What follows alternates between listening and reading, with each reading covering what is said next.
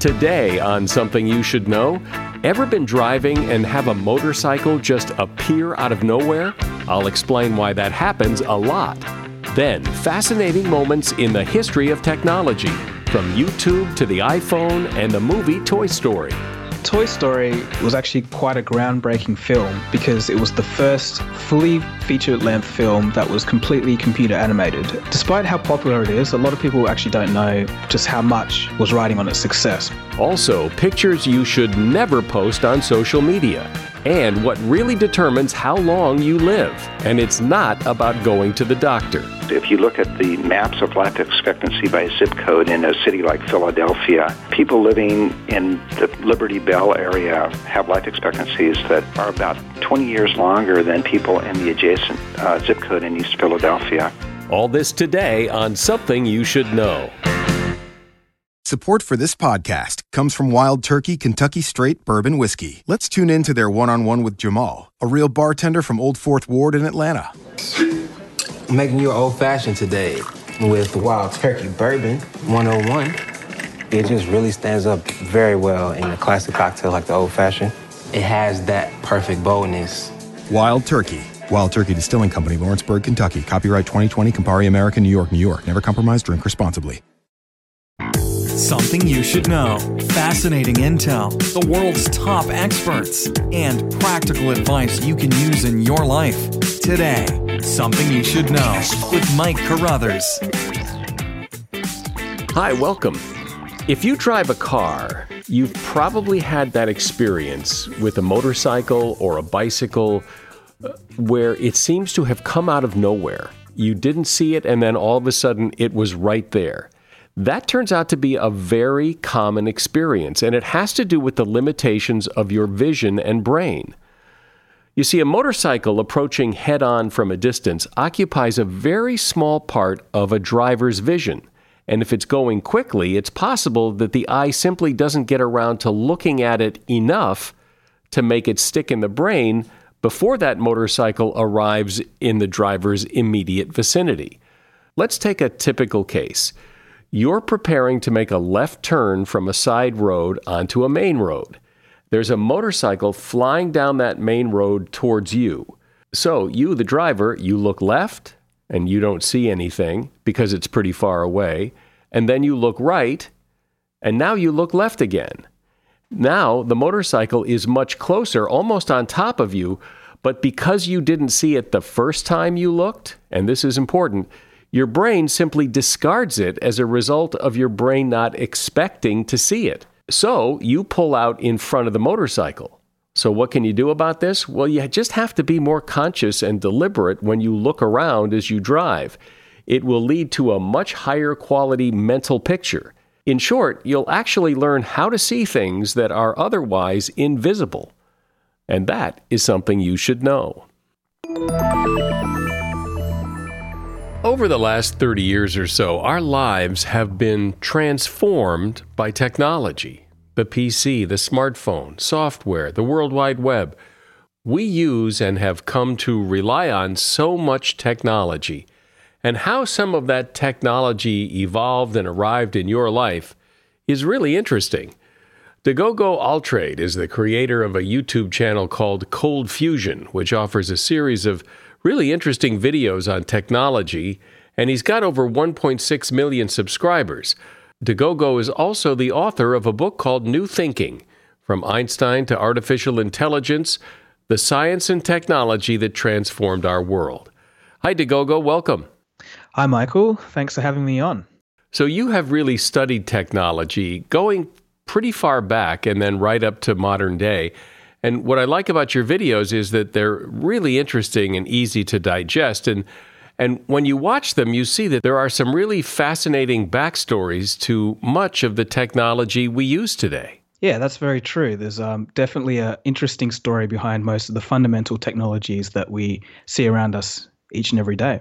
So let's talk about some of them. And maybe YouTube would be a good place to start because you have this big YouTube channel, and I think everybody's been to YouTube, maybe posted videos on YouTube, certainly watched videos on YouTube. So how did all that begin? Sure. So First of all, just to give you a scale of how big YouTube is, every single minute there's over 300 hours of video actually uploaded. So it's absolutely massive. But when you look at its origins, it's actually quite a funny story. So there were three ex-PayPal employees that tried making actually a video dating website in 2004. And they pretty much tried to get people to sign up. They even paid some girls to sign up to the dating website, but it ultimately failed. No one wanted to do it. So they kind of abandoned that idea. And then later on in 2004, there were two events that happened, two major events that lit a spark in their brain. So the first one was the Boxing Day tsunami that was quite devastating. But then the other one was actually Janet Jackson's wardrobe malfunction that famously happened. So it actually gave them an idea. They realized that they couldn't actually find videos of any of these topics online easily. So they thought about it, and then they said, well, instead of making a website where people can upload videos of their dating profile, how about we make a website where people can upload absolutely anything that they want? So they went about building that with the infrastructure they already had, and then they went live with what their new website was to be called, YouTube, in 2005. Not long after that, I think it was a couple of years after they went live, Google kind of looked in and saw that what they were doing had a lot of potential, so that they bought them for a multi-billion-dollar deal. I think it was $9 billion. And it came under the umbrella of Google, and they put advertising on there and made revenue out of the website, and it grew to be obviously the largest video sharing website in the world. I think for a lot of people, one of the first uses of technology, the way we think of technology today, was Nintendo, playing games on Nintendo. So talk about that. In the early days, when they were coming up in the 1980s, there was quite a couple of interesting stories about some of their biggest hits. So you might know the video game Donkey Kong, the platformer jumping game. That was originally based off a popular TV show Popeye in the 1980s, but Nintendo actually couldn't get the rights to actually base their characters off the Popeye characters, so they had to kind of just change it a bit. So the antagonist, who was Bluto in the Popeye series, just became a bumbling gorilla, and Popeye actually became the character of Jumpman, which is Jumpman was actually the character that the player uses to jump between different platforms.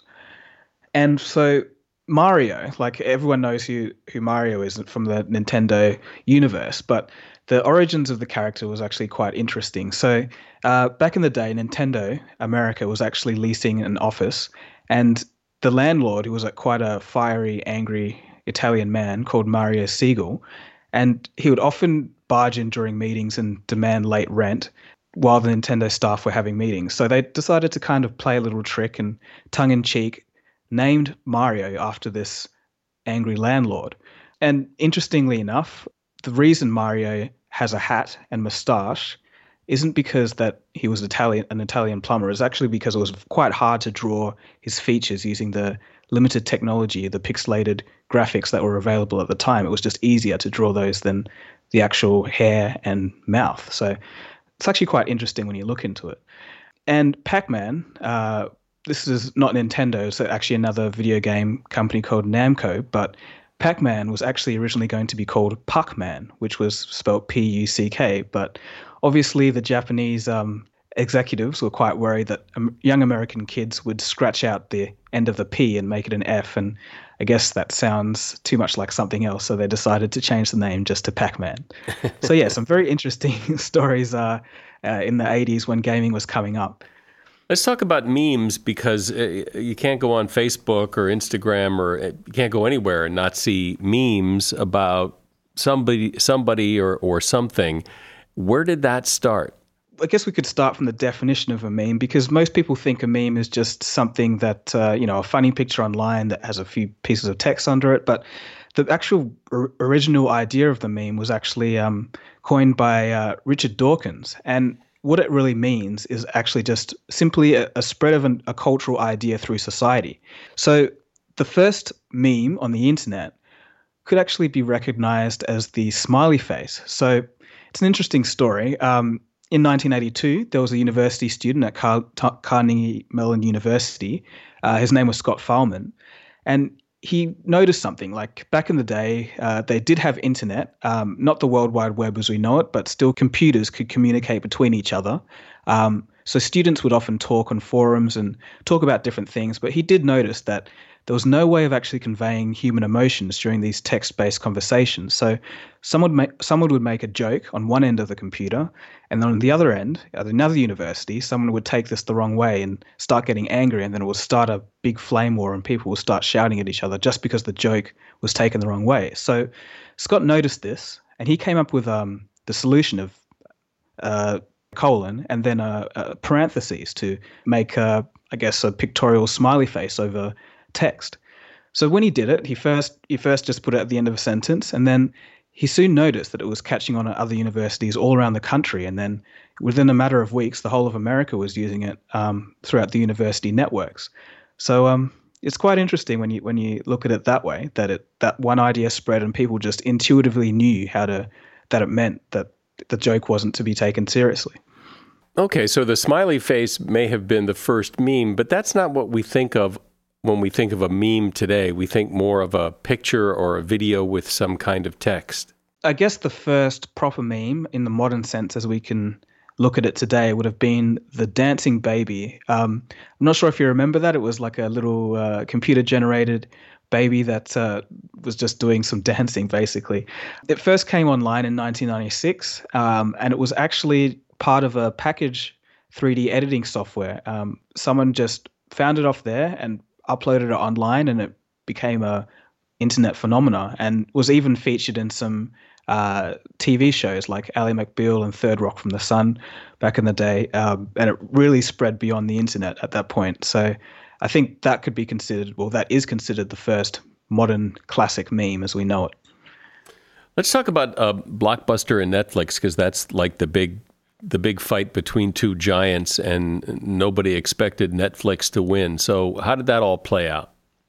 Blockbuster, I guess we all know and love that. That was quite big in the 1980s and 1990s, and there's been countless nights of people sitting around and having rental movie sessions, but they're nowhere to be found today, and that's mainly because of Netflix. So in the year 2000, Netflix was just starting up, and they were a DVD mailing company, and pretty much they offered to sell themselves to Blockbuster for about $50 million, but the Blockbuster CEOs didn't really see anything in that, so they actually literally laughed Netflix out of the office. They just didn't see it as a viable business. But Netflix didn't give up. They went on to, in a few years, in about 2007, they pretty much went into the online streaming services sector and decided that this was going to be the next big thing, because they were seeing that broadband internet was becoming a thing. Most people had it.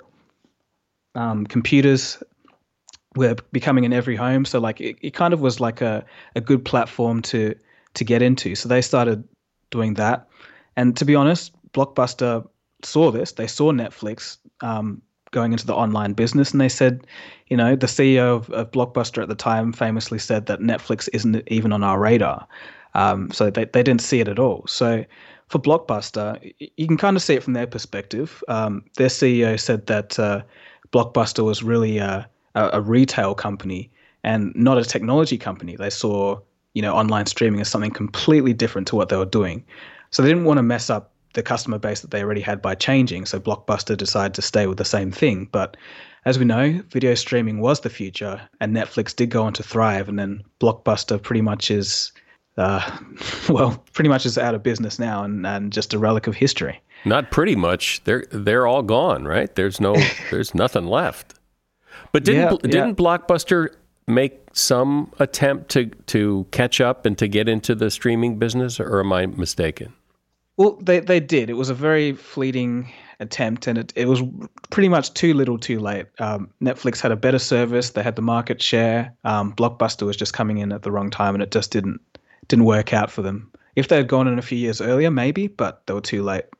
We're talking about big moments in the history of technology, and my guest is Dagogo Altrade. He's the creator of the YouTube channel Cold Fusion and author of the book New Thinking, From Einstein to Artificial Intelligence, the Science and Technology That Transformed Our World.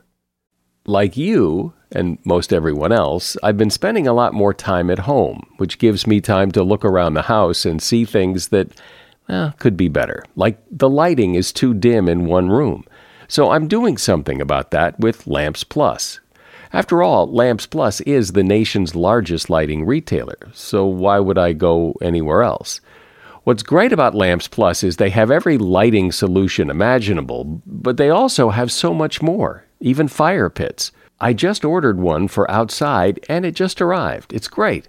Lamps Plus has over 50,000 lighting and home furnishing products, from chandeliers, ceiling fans, lighting fixtures, even a wide assortment of mirrors and bar stools, and fire pits. Lamps Plus carries the most trusted brands like Schonbeck.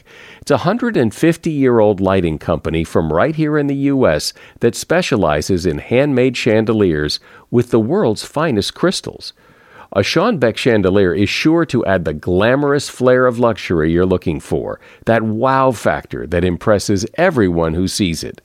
And one of my favorite things about Lamps Plus is that most of their products ship for free and many the same day.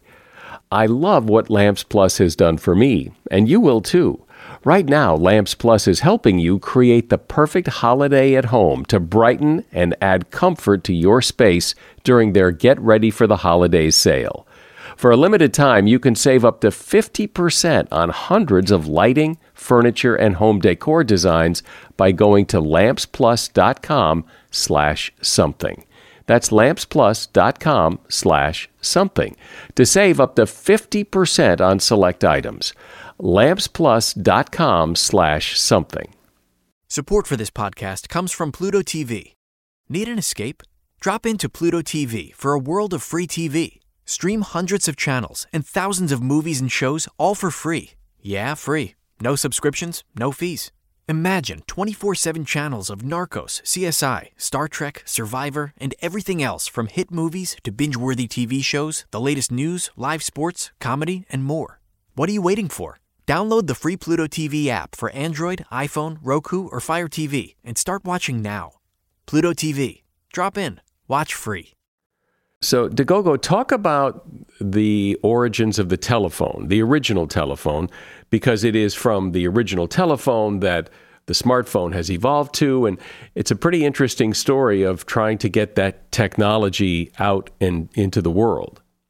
At the time, so this was in the late 1870s, telegraph was pretty much the best form of communication that humans had. So you can think about it. Previously to this time, if you wanted to send a message to someone, it would usually be on horseback or through a pony, and of course that's quite slow and unreliable.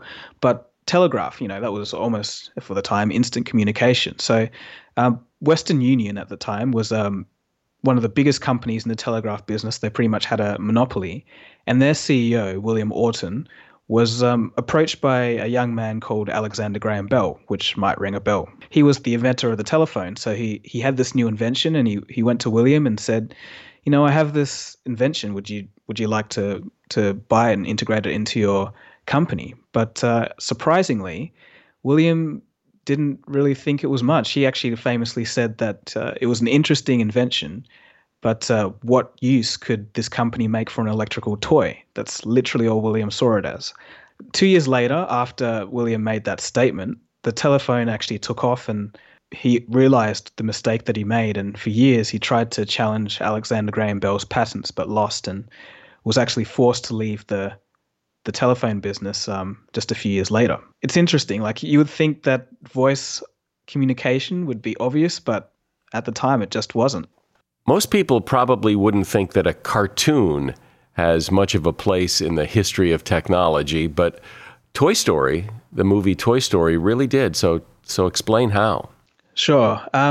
Toy Story, yeah, it wasn't just a movie. It was actually quite a groundbreaking film because it was the first fully feature-length film that was completely computer animated. And that was definitely not an easy task when it was made in 1995. But despite how popular it is, a lot of people actually don't know just how much was riding on its success, because the movie was almost never finished because there was just so much fighting and bickering within the production process. And the thing is, if Toy Story had failed, then Pixar itself would have failed. That's how much was riding on the success of this film. So we have to go back to the late 1980s to really understand what was going on. So at this time, Pixar was actually producing computers, which a lot of people don't know. And this was computers for graphical applications, so anything from animation to geology surveys or engineering. And they were just really seeing how to demonstrate these the power of their computers to potential clients. So one of the Pixar staff, John Lasseter, he actually came up with the idea of creating little short animated films on these computers that featured toys or inanimate objects that kind of had human-like behaviors.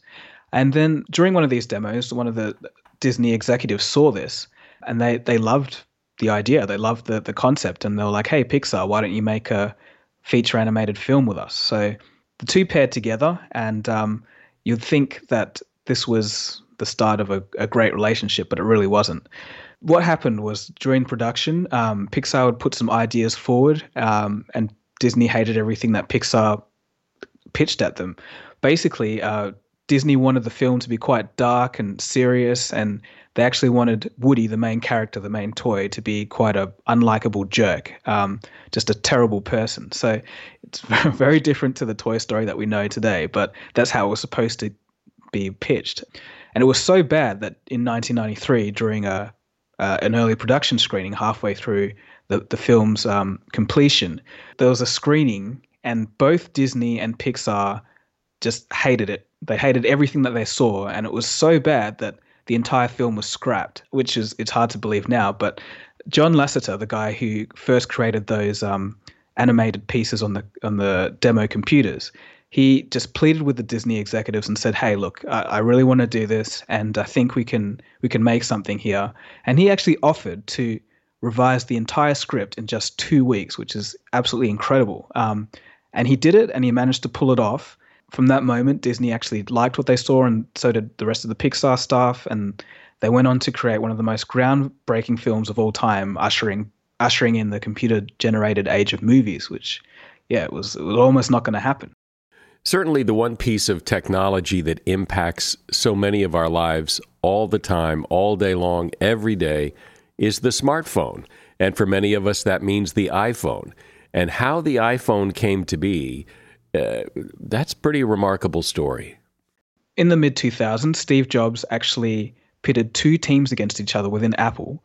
One team was headed by Tony Fadell, and this team was to turn the iPod into a phone. And the other team, headed by Scott Forstall, was to shrink the entire Macintosh down into a phone. So one team was going from the bottom up, and the other team was coming from the top down. When Steve Jobs actually went on stage to unveil the iPhone to the world, he actually did something quite cruel. So in the presentation, Steve Jobs was, he took out the phone and was demonstrating how to type and call and do all these things. But then he came up to the contacts section and was like, okay, so how do you delete a contact? And then what he did was he swiped Tony Fadell, the leader of the losing team, off the screen. And according to insiders at the time and Apple employees, he never did this during the practice runs of the presentation. So to them, this meant that Tony was in trouble and he was fired. And it was actually quite a brutal time because both teams were worked extremely hard under Jobs for 2 straight years. Some sacrificed their health. Some, they didn't get much time to take off when they had newborn babies. Some marriages were broken. They just worked without breaks. And yes, I guess really it's just important to see the hard work that was behind the scenes. So like next time you see a shiny new iPhone, just kind of think about the sacrifice and what people put in to make this technology possible in the first place. One of the exciting things going on right now that you talk about is in the world of batteries. And I think a lot of us have felt over the years that not much has happened with batteries and that they're problematic in the sense that they take a long time to charge, they don't hold a charge long enough, and things are about to change. A lot of people still think that batteries are quite a bottleneck and haven't been improving for years, but right now there's actually kind of a little battery revolution going on. So we've kind of had the same technology of lithium ion, which is the dominant batteries in your laptops and your phones for for decades now, since the early 1990s. But a lot of people might not know that, for example, like everyone knows the Tesla cars, but since 2008, the capacity of these batteries have actually gone up by 60%. And these improvements are actually making new things possible, like the drone revolution of like the early 2010s. This wouldn't have been possible with less powerful batteries or lighter batteries as light as they are now. So there's a lot of research going on with battery technologies at the moment. For example, we're getting solid state batteries which are safer, liquid batteries which are theoretically could power entire neighborhoods. Even recently, there's been the first real production electric planes coming out. So it's really, really interesting to see the place that we're at now. But there has to be one question asked, and that's why did it take so long? And the reason for this recent revolution was pretty much because of Tesla. So now that Tesla is starting to succeed and all the other car manufacturers are saying, okay, electric cars are going to be a thing, now there's really a potential for a huge market with batteries. So with this possibility of such a large profit, it means that there's now a monetary incentive for a lot of research agencies and even car manufacturers to put in all this money into making batteries better for next generation batteries. So it really kind of is a battery revolution under our nose going on right now. Well, I appreciate you sharing the stories because it's always interesting to hear what happened and how things came to be, especially regarding the things that we use every day in our lives. Dagogo Altrade has been my guest. He's the creator of the YouTube channel called Cold Fusion, and he's author of the book New Thinking: From Einstein to Artificial Intelligence, the Science and Technology That Transformed Our World. There's a link to his YouTube channel and a link to his book at Amazon in the show notes. Thanks, Dagogo. No worries. Thanks for having me, Mike. Do you own or rent your home? Sure you do. And I bet it can be hard work. You know what's easy? Bundling policies with Geico. Geico makes it easy to bundle your homeowner's or renter's insurance along with your auto policy. It's a good thing, too, because you already have so much to do around your home. Go to geico.com to get a quote and see how much you could save. It's Geico Easy. Visit geico.com today. That's geico.com. What's up, everybody? I'm Graham Bunn. So excited to introduce you to Country Shine, where we're talking all things country music. That's right, and I'm Cameron Irwin, co-host and resident country girl at Tinseltown, here to welcome you to the family. Every Tuesday, we'll update you on the latest in country music, culture, and community. And on Fridays, I'll bring on country musicians and all the biggest names in the game. It's a gathering, and we want you here. You can listen to Country Shine with me, Graham Bunn, for free right here on Spotify.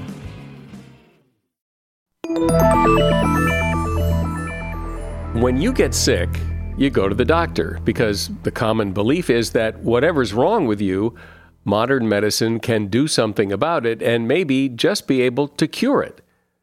There's a real problem if you believe that because it's not as true as people like to believe. The fact is that modern medicine is really good at some things, but not so good at others. And one of the things it's not so good at is making you healthy and increasing your lifespan. And you might think, well, wait a minute, that's exactly what healthcare is all about. But you're about to hear a very different story with some very compelling evidence behind it. Robert Kaplan is a behavioral scientist at Stanford, and he's been studying healthcare for several years, trying to figure out what works, what doesn't, and why. Robert is the author of a book called More Than Medicine: The Broken Promise of American Health. Hi, Robert. Thanks for being here. Hi, Michael. It's great to be with you. So what's the core problem here? What is it that you study, and what is it you're mostly concerned about? Over the last series of decades, we've been studying what makes people better, what makes people live longer, healthier lives. And we encountered this terrible dilemma, and that is that we're spending more and more on health care in relation to other rich countries. So now U.S. healthcare is the biggest sector and the biggest economy in the history of the entire world.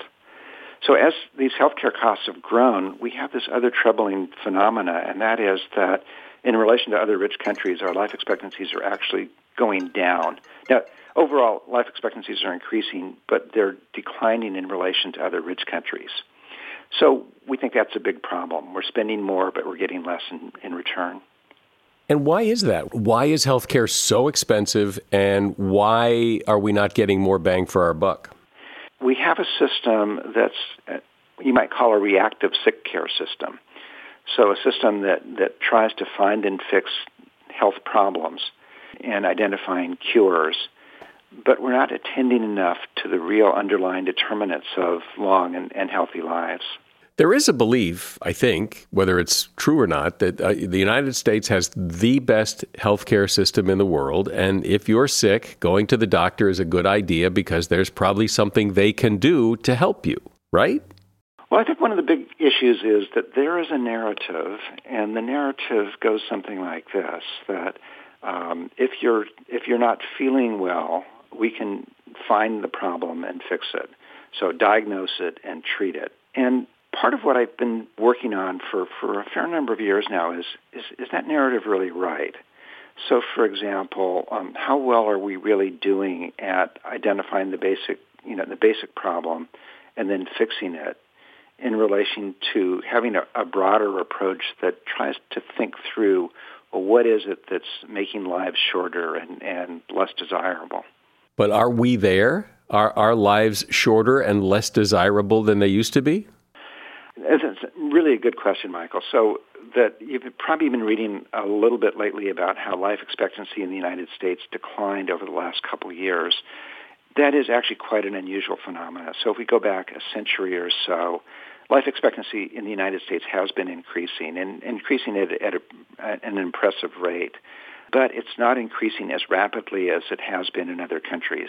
So, for example, if you go back to the 1950s, that the life expectancies in Japan and in South Korea were significantly lower than they are in the United States. And then we've now been bypassed. So South Korea is just a great example, particularly for women.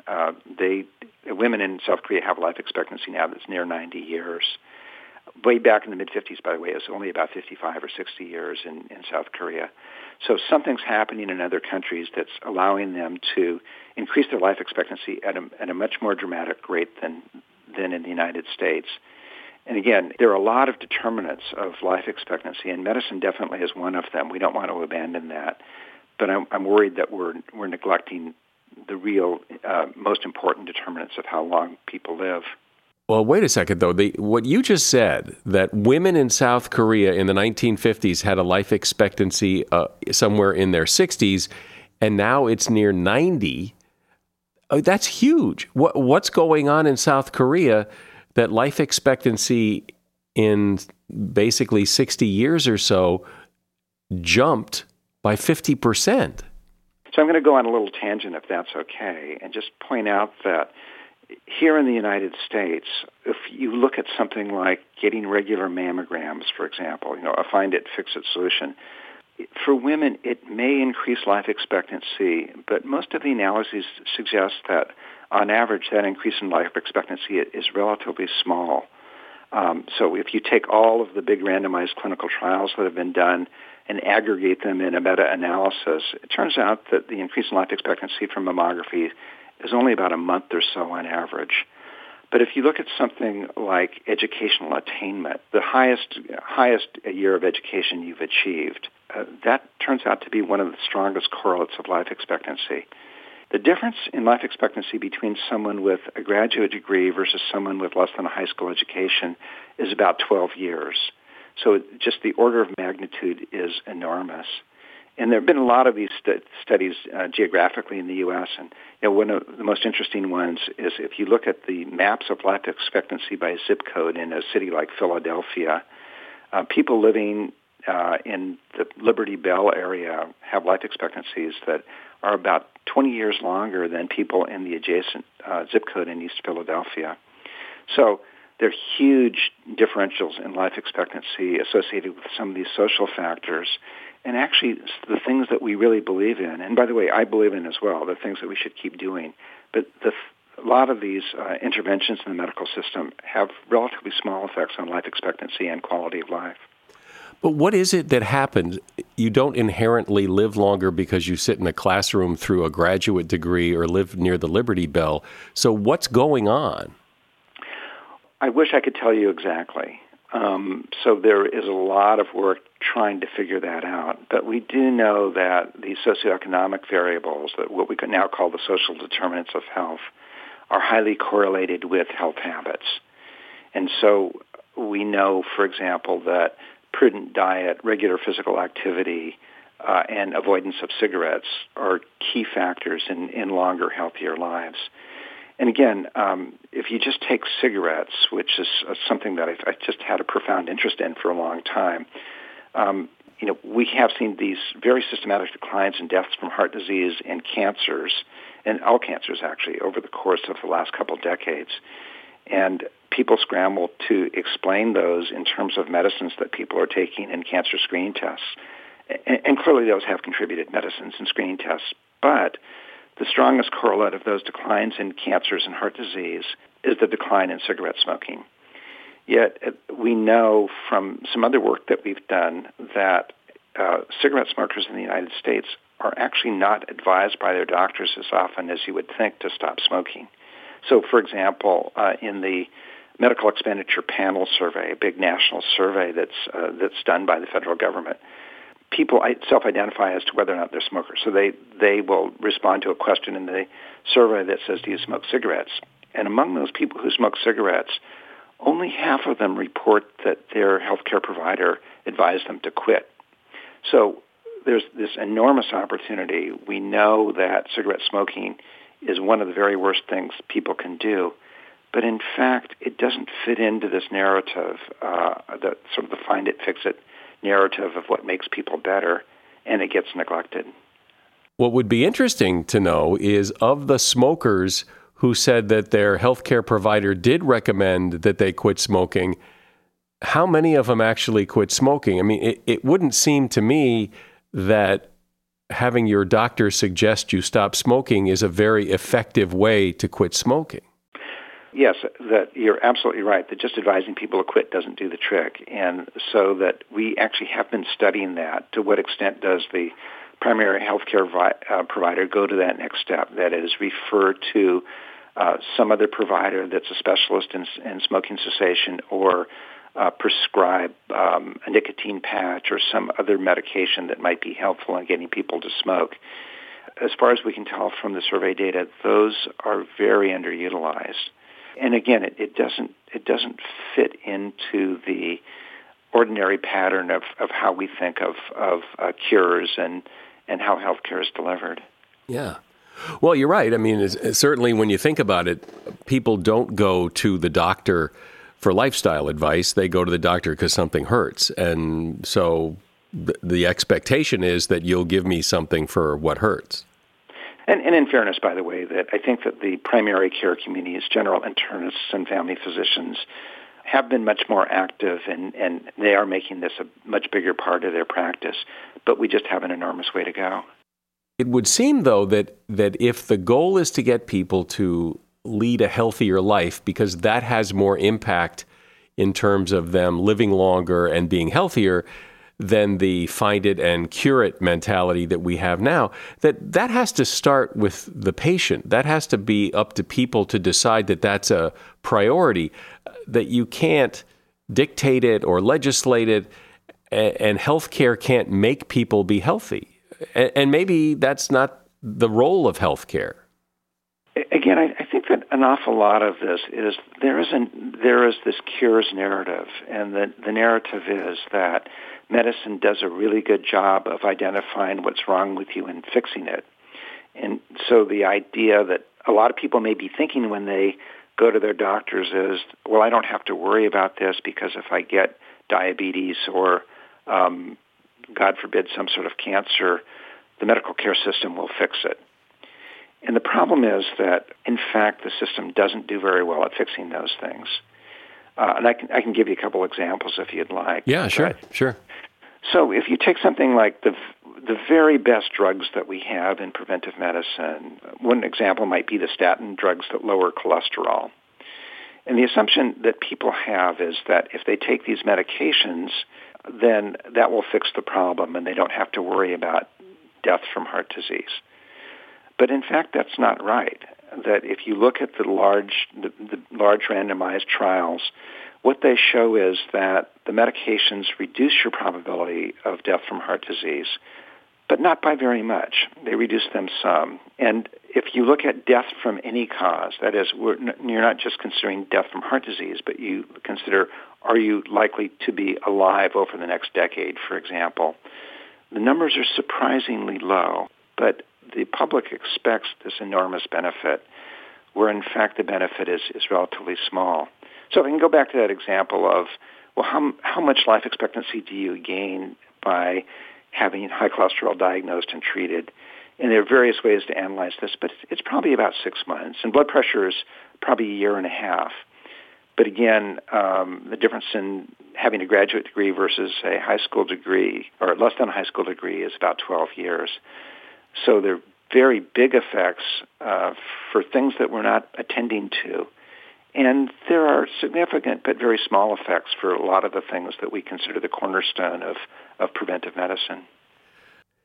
This is really, it's interesting, but it's really significant because I agree with you. There is this belief, this assumption with people in the United States that whatever's wrong with you, the doctor has something for it and can fix it. And in many cases, they may have something for it, like high blood pressure medication and diabetes medications and all that, but it doesn't do what people think it does. It doesn't solve the problem. So we're really operating under a false assumption. And then the other side of what you're saying, which I still can't understand, is that there's a 12-year difference in life expectancy between somebody who has less than a high school degree and somebody who has a postgraduate degree, and nobody can explain why that is, other than maybe it's the logical, well, you're more educated, so you're more up to date on health information and whatever, but 12 years? So it seems like the word needs to get out that if you think your doctor's going to save you, you have another thing coming. There are a variety of things that I think we should be doing. So first of all, we should be thinking about producing health rather than producing health care. So we have a system that really is focused on being reactive and taking care of people who are sick. We have to get it out of the acute disease model, that is, the find it, fix it model, and coming to the realization that most of what we're spending money on and most of what people are concerned about has to do with chronic diseases that don't have any simple cure. We probably have to think a little bit about how we finance or how we use our resources to make people healthy. And again, so much of the discussion about making people healthy has to do with investing in medical care, in hospitals and clinics. And again, to be fair, hospitals and clinics are a cornerstone of what we need. But we have to come to the recognition that we have to integrate healthcare with a whole lot of services and activities outside of the healthcare system. Can you make people healthy if they don't want to be healthy? Probably not. Although we might be able to create environments where people are healthier. And, your question is a really good one. The best example of this is what's happened with cigarette smoking. So some of the cigarette smoking achievement has to do with people making individual choices, but an awful lot of it has to do with early changes in labeling, smoking policies that didn't allow people to smoke at workplaces or on airplanes and in restaurants and so forth.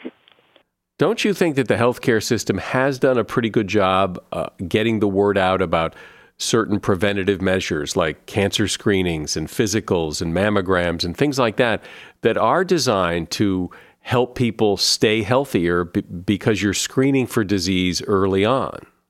It's interesting that there are issues like should a woman get a mammogram, get a pap smear every year or every third year? Well, there's an enormous debate, and people will fight to the death over the different positions and look at the data and so forth. But at the end of the day, getting a pap smear every year versus every third year might only mean a differential in life expectancy of a couple days at best. Where cigarette smoking, if you choose to smoke cigarettes, you might be sacrificing somewhere between 7 and 10 full years of life expectancy. So cigarette smoking is a very big impact. Frequency of screening for cervical and uterine cancer is important, but just not of the same magnitude. As you said in the very beginning of this discussion, the healthcare system in the United States is so huge, and it is difficult enough for individuals to navigate when they do need services.